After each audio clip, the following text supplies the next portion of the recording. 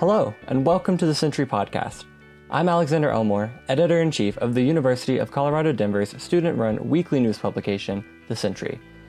In this, the first ever episode of the Sentry Podcast, our managing and forum editor Kaia chats with staff writer Frankie about video game villains, what makes the good ones great, and why they're so necessary to the medium. This is a subject in which I have very little knowledge. While playing the video game Alien Isolation, as soon as I died the first time, at the hands of a human, not even the xenomorph, I quit playing the game altogether. So, I'll turn this over to the more competent hands of Kaia and Frankie.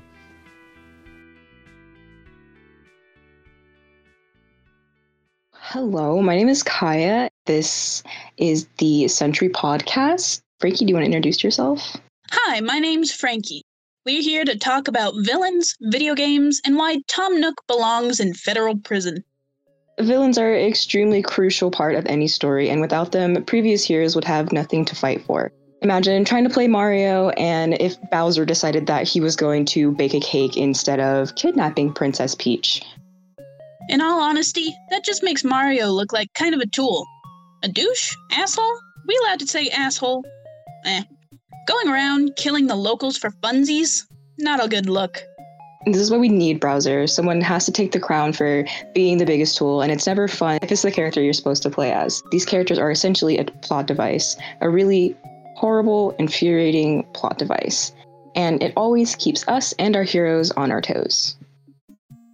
So the first sign, I would say, of a well-written villain is having a motive similar to the hero. How do you feel about this? I definitely think that's true, because if the villain has a similar motive, then that makes them possibly a morally gray character, which tend to be much more interesting than black and white characters, just because the player doesn't know whether or not they should be rooting for the villain or the hero since they have the same goals. You were saying earlier that that was like a really good way that they used Ellie and Abby in The Last of Us 2 because, after a certain point, the moral areas between the two characters kind of start to blend. And maybe that's why people were a little bit upset about the way that The Last of Us 2 went. Definitely. And I think that sort of criticism was completely unfounded. The writer and co-director of the game, Neil Druckmann, said that he wanted people to feel this anger, this very intense anger, just because Abby and Ellie are pitted against each other from the very beginning because of things that happened in the first game. So it was just really interesting. You get to play as the quote-unquote bad guy of the story for half the time and the quote-unquote good guy of the story for half the time. And in the end, you find that they're basically the same person with the same motives, but because you have an attachment to one of the characters, you feel more inclined to root for them. But Neil Druckmann's point was really just trying to show that a cycle of violence is really hard to break, and revenge is really empty in most cases.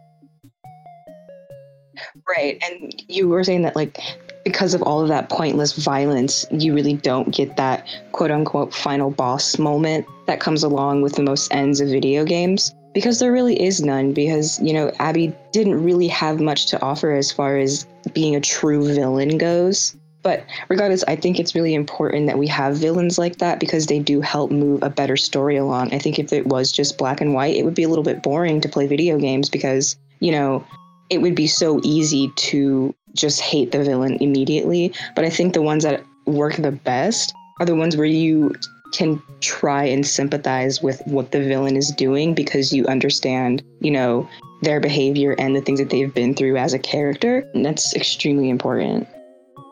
Definitely. For games that just have a black and white sort of morals for each character, that seems to be more gameplay-oriented games.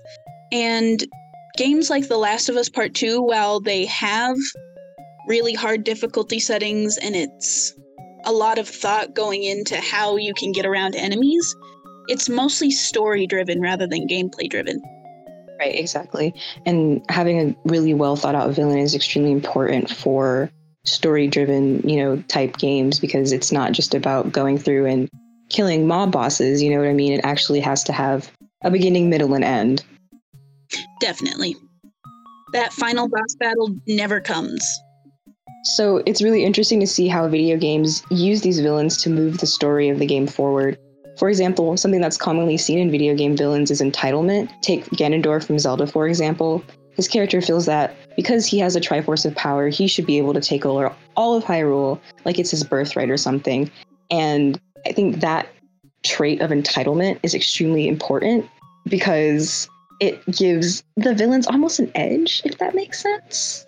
Mm-hmm.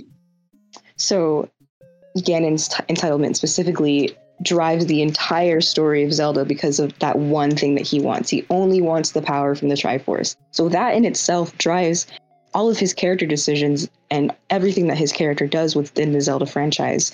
Now, even though there's only been like 3 human incarnations of Ganon himself, you can even see it in the non-human ones as well. Like that character still has the exact same entitlement of wanting all of the power. So when you look on the hero side of things, when you look at Link, you see the opposite side of it. He has the Triforce of Courage, so he's not entitled to anything, but he does have that courage to want to stop Ganon. Regardless, this specific entitlement is something that is seen a lot, and I do think, like, are there any characters that you know specifically that kind of show this same entitlement of, like, wanting something that isn't necessarily theirs? I can't think of any specific villain right now, but I know that, everyone hates a good Karen. So take the Monopoly Man, for example, or Tom Nook from Animal Crossing. He just wants money and feels entitled to that money. So even if it's a cutesy poopsy game like Animal Crossing, you can't help but harbor some resentment against that character. Right, exactly. And it's like that entitlement of other characters that always leads the player to have some type of disdain towards the villain. And even if it, like you were saying, even if it is a cutesy game like Animal Crossing, that entitlement has to show up somewhere, be it in wanting to take all of the power for yourself or wanting to take all of your money. But you were saying? I was just going to say that the crazy thing is we can see this entitlement spilling over into the gaming community. It's almost like art imitating life or life imitating art. I mean, honestly, gamers, of which I am one, I'm not calling myself out either. But seriously, gamers are the hugest villains in that way. All the gamer dude bros feel so entitled to their Call of Duty lobbies and horrible hygiene habits that they kind of ruin the experience for people who are just coming into the games or for people just trying to play games for the heck of it. Yeah, that entitlement is very apparent in the community. People feel like because they've been doing or playing a game for so long, they're entitled to everything and anything that comes along with that community. And they also have the tendency to seriously gatekeep a lot of things. Like, I know a big problem within the gaming community now is like a lot of women are starting to get into more multiplayer games and moving away from single player games to try and, just have fun like everybody else. And I would say specifically like first person shooter games like Call of Duty or Overwatch or Valorant, the player base in those communities are so toxic towards new players and specifically women. And I've just never been able to understand where that comes from. And it feels like maybe people are just taking these traits from the villains that they're seeing in the games that they're playing and recreating them in their life without really noticing it. Honestly, I mean, it seems like gamers will see a villain and, I guess, relate to them, but for the wrong reasons. Not for their motives or of making a better world necessarily, but making a better world by getting rid of the people they don't agree with.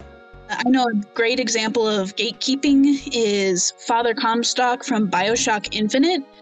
It doesn't really show his face much in the city of Columbia or the game as a whole, but it's a textbook definition of gatekeeping. You're not allowed to pass through the gates of this beautifully racist town in the sky unless you get baptized before you enter the city.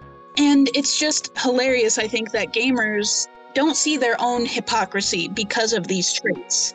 Like, they're doing the exact same thing these villains are doing, but they're not calling themselves out. Right.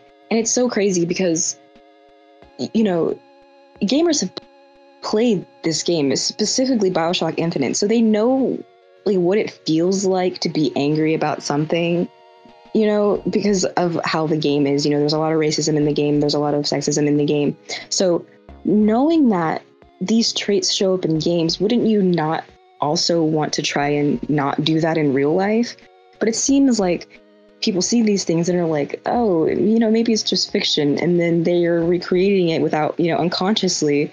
And they think there's nothing wrong. And it's been such a terrible, terrible way that the gaming community has been dealing with this, because nobody really says anything. It's just the general consensus is the gatekeeping is good and, you know, keep everybody out. But gaming was never about that. You know what I mean? It was always about having a nice community to go sit down with and relax at the end of the day, play a couple of games of something, and then just forget about all the bad stuff in the world. But if the bad stuff in the world is seeping over into your utopia or your safe place, what are you supposed to do at that point? You know what I mean?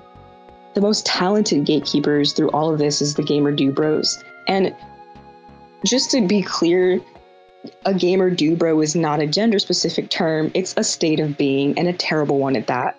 It can be any kind of person for whatever reason that just can't share the damn fun.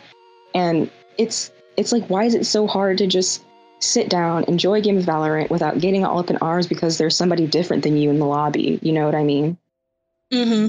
I mean, the entire point of video games, like you said, is to build your own community and have fun. But now it just seems like the dude bros are trying to be annoyed by any piece of media they come across. They don't feel like having fun anymore. They just want to be annoyed. They're trying to nitpick at every single detail. And of course, pieces of media can't always be perfect. I mean, no one's going to like every aspect of a game or a movie or a TV show.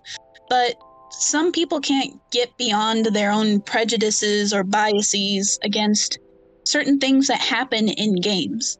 And I don't know, it just seems people don't take games as serious pieces of media. And I feel like that's one of the reasons they don't see their own problems or the reason for their gatekeeping or entitlement to these games. And then on another hand, it seems like they take these pieces of media too seriously and that they're entitled to something perfect. Right, exactly. And it seems like there's always something wrong no matter what. It's like the nitpicking is honestly unbearable. Like, where did all of this need to gatekeep even come from? I guess it could be that people want to feel superior than others. They feel like they like something that most people don't. It's like a hipster mentality. I liked it before it was cool. And that just ends up being extremely uncool. Yeah, it's like, what about a video game is going to make you superior to another person? That's literally so lame. Like, oh no, I'm so sorry. Allow me to bow on my knees before you, Noob Destroyer 29. Like, a break, please. I need it. It's because these dude bros found one another in the game lobby of Call of Duty. And since they found their people, it feels like they need to protect it from outsiders. But I'd be lying if I said it wasn't total douche behavior. So, speaking of douche behavior, I want to know who keeps making all the executive calls to manufacture zombies. That has and never will be a good idea. You would think after countless Resident Evil games, and 6 movies, that Umbrella Corp would make a good choice. Like, they manufactured the T-virus to do what exactly? Make a super buff dude? Like, at what point did that seem like a logical solution to anything? According to fanbyte.com, throughout their trials, the player of Resident Evil can find notes, files, recordings, and all sorts of other correspondence that explain the origins of the crisis, the Tyrant virus or T-virus.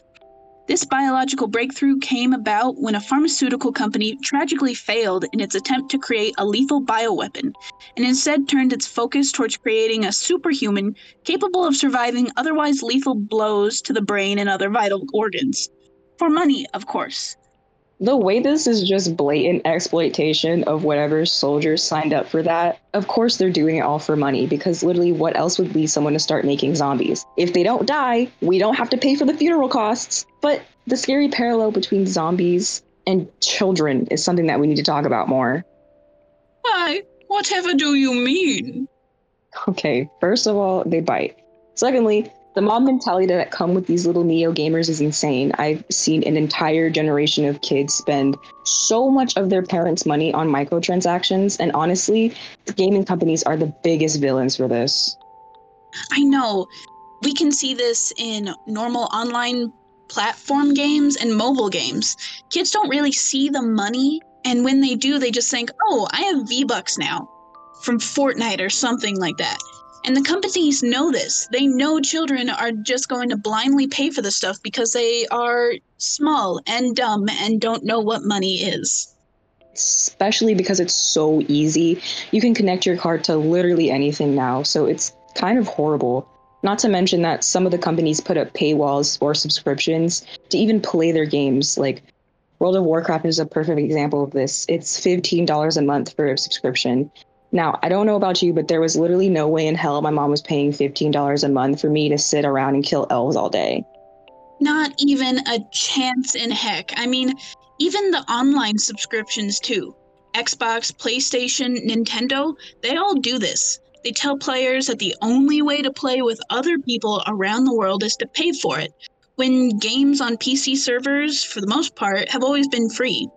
Even with Call of Duty, you have to pay for the game, obviously, but the extra price of playing online doesn't exist. So I say, eat the major gaming companies. Honestly.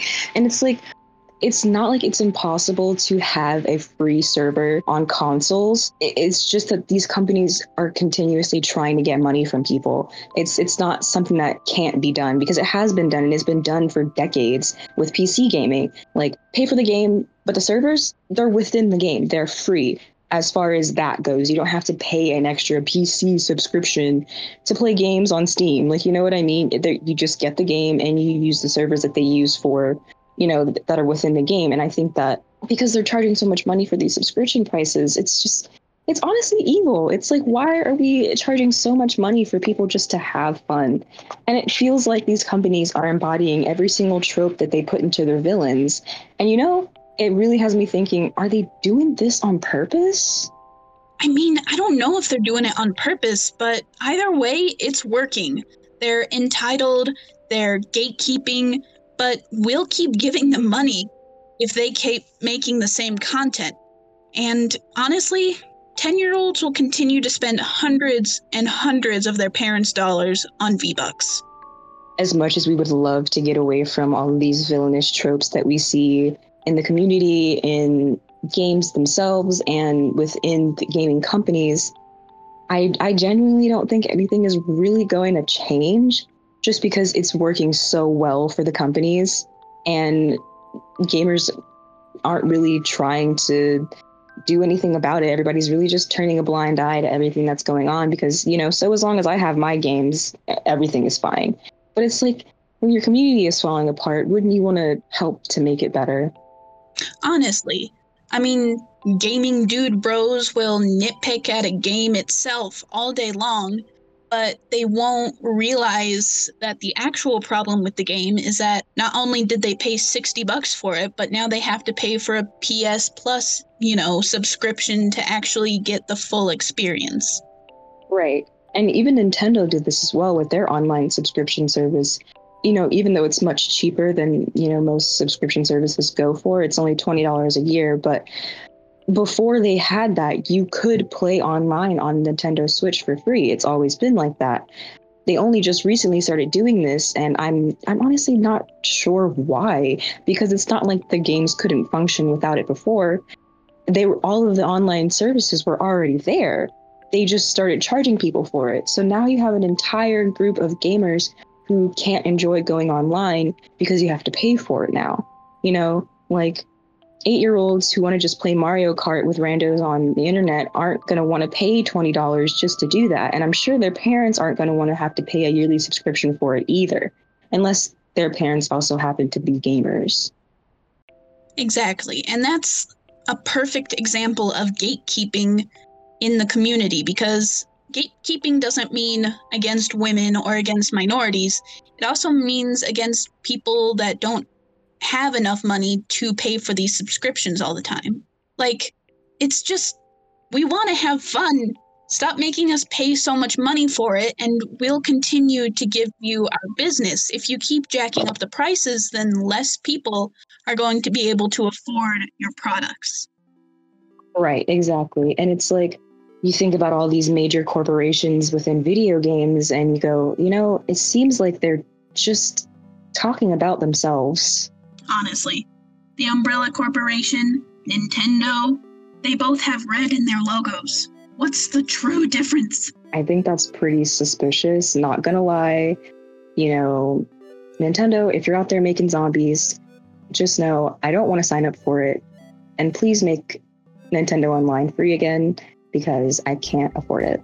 Thank you, everyone, so much for listening. I hope that you enjoyed this very first episode of the Sentry Podcast. Sorry if it was a little wonky. We're just trying to figure things out still, but it was fun for me. And Frankie, I hope that you had a good time as well. This has been amazing. I can't wait for future episodes. And honestly, I think I'm going to go kill some zombies now. I think that's a great idea. Goodbye, everyone. Later, taters.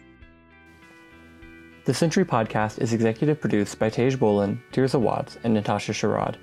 It is produced by Alexander Elmore and Kennedy Earhart. Episodes are edited and mixed by Kennedy Earhart and are recorded via Discord using our staff's own equipment. This episode was written and narrated by Kaia Stallings and Frankie Spiller. The Sentry Podcast is paid for by the students of the University of Colorado Denver through their student fees.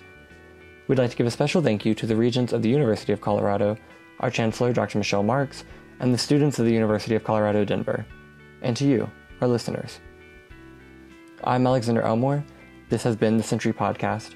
And did you know that in the live-action 1993 Super Mario Bros. Film, Mario never actually calls Daisy by her name? Thanks for listening.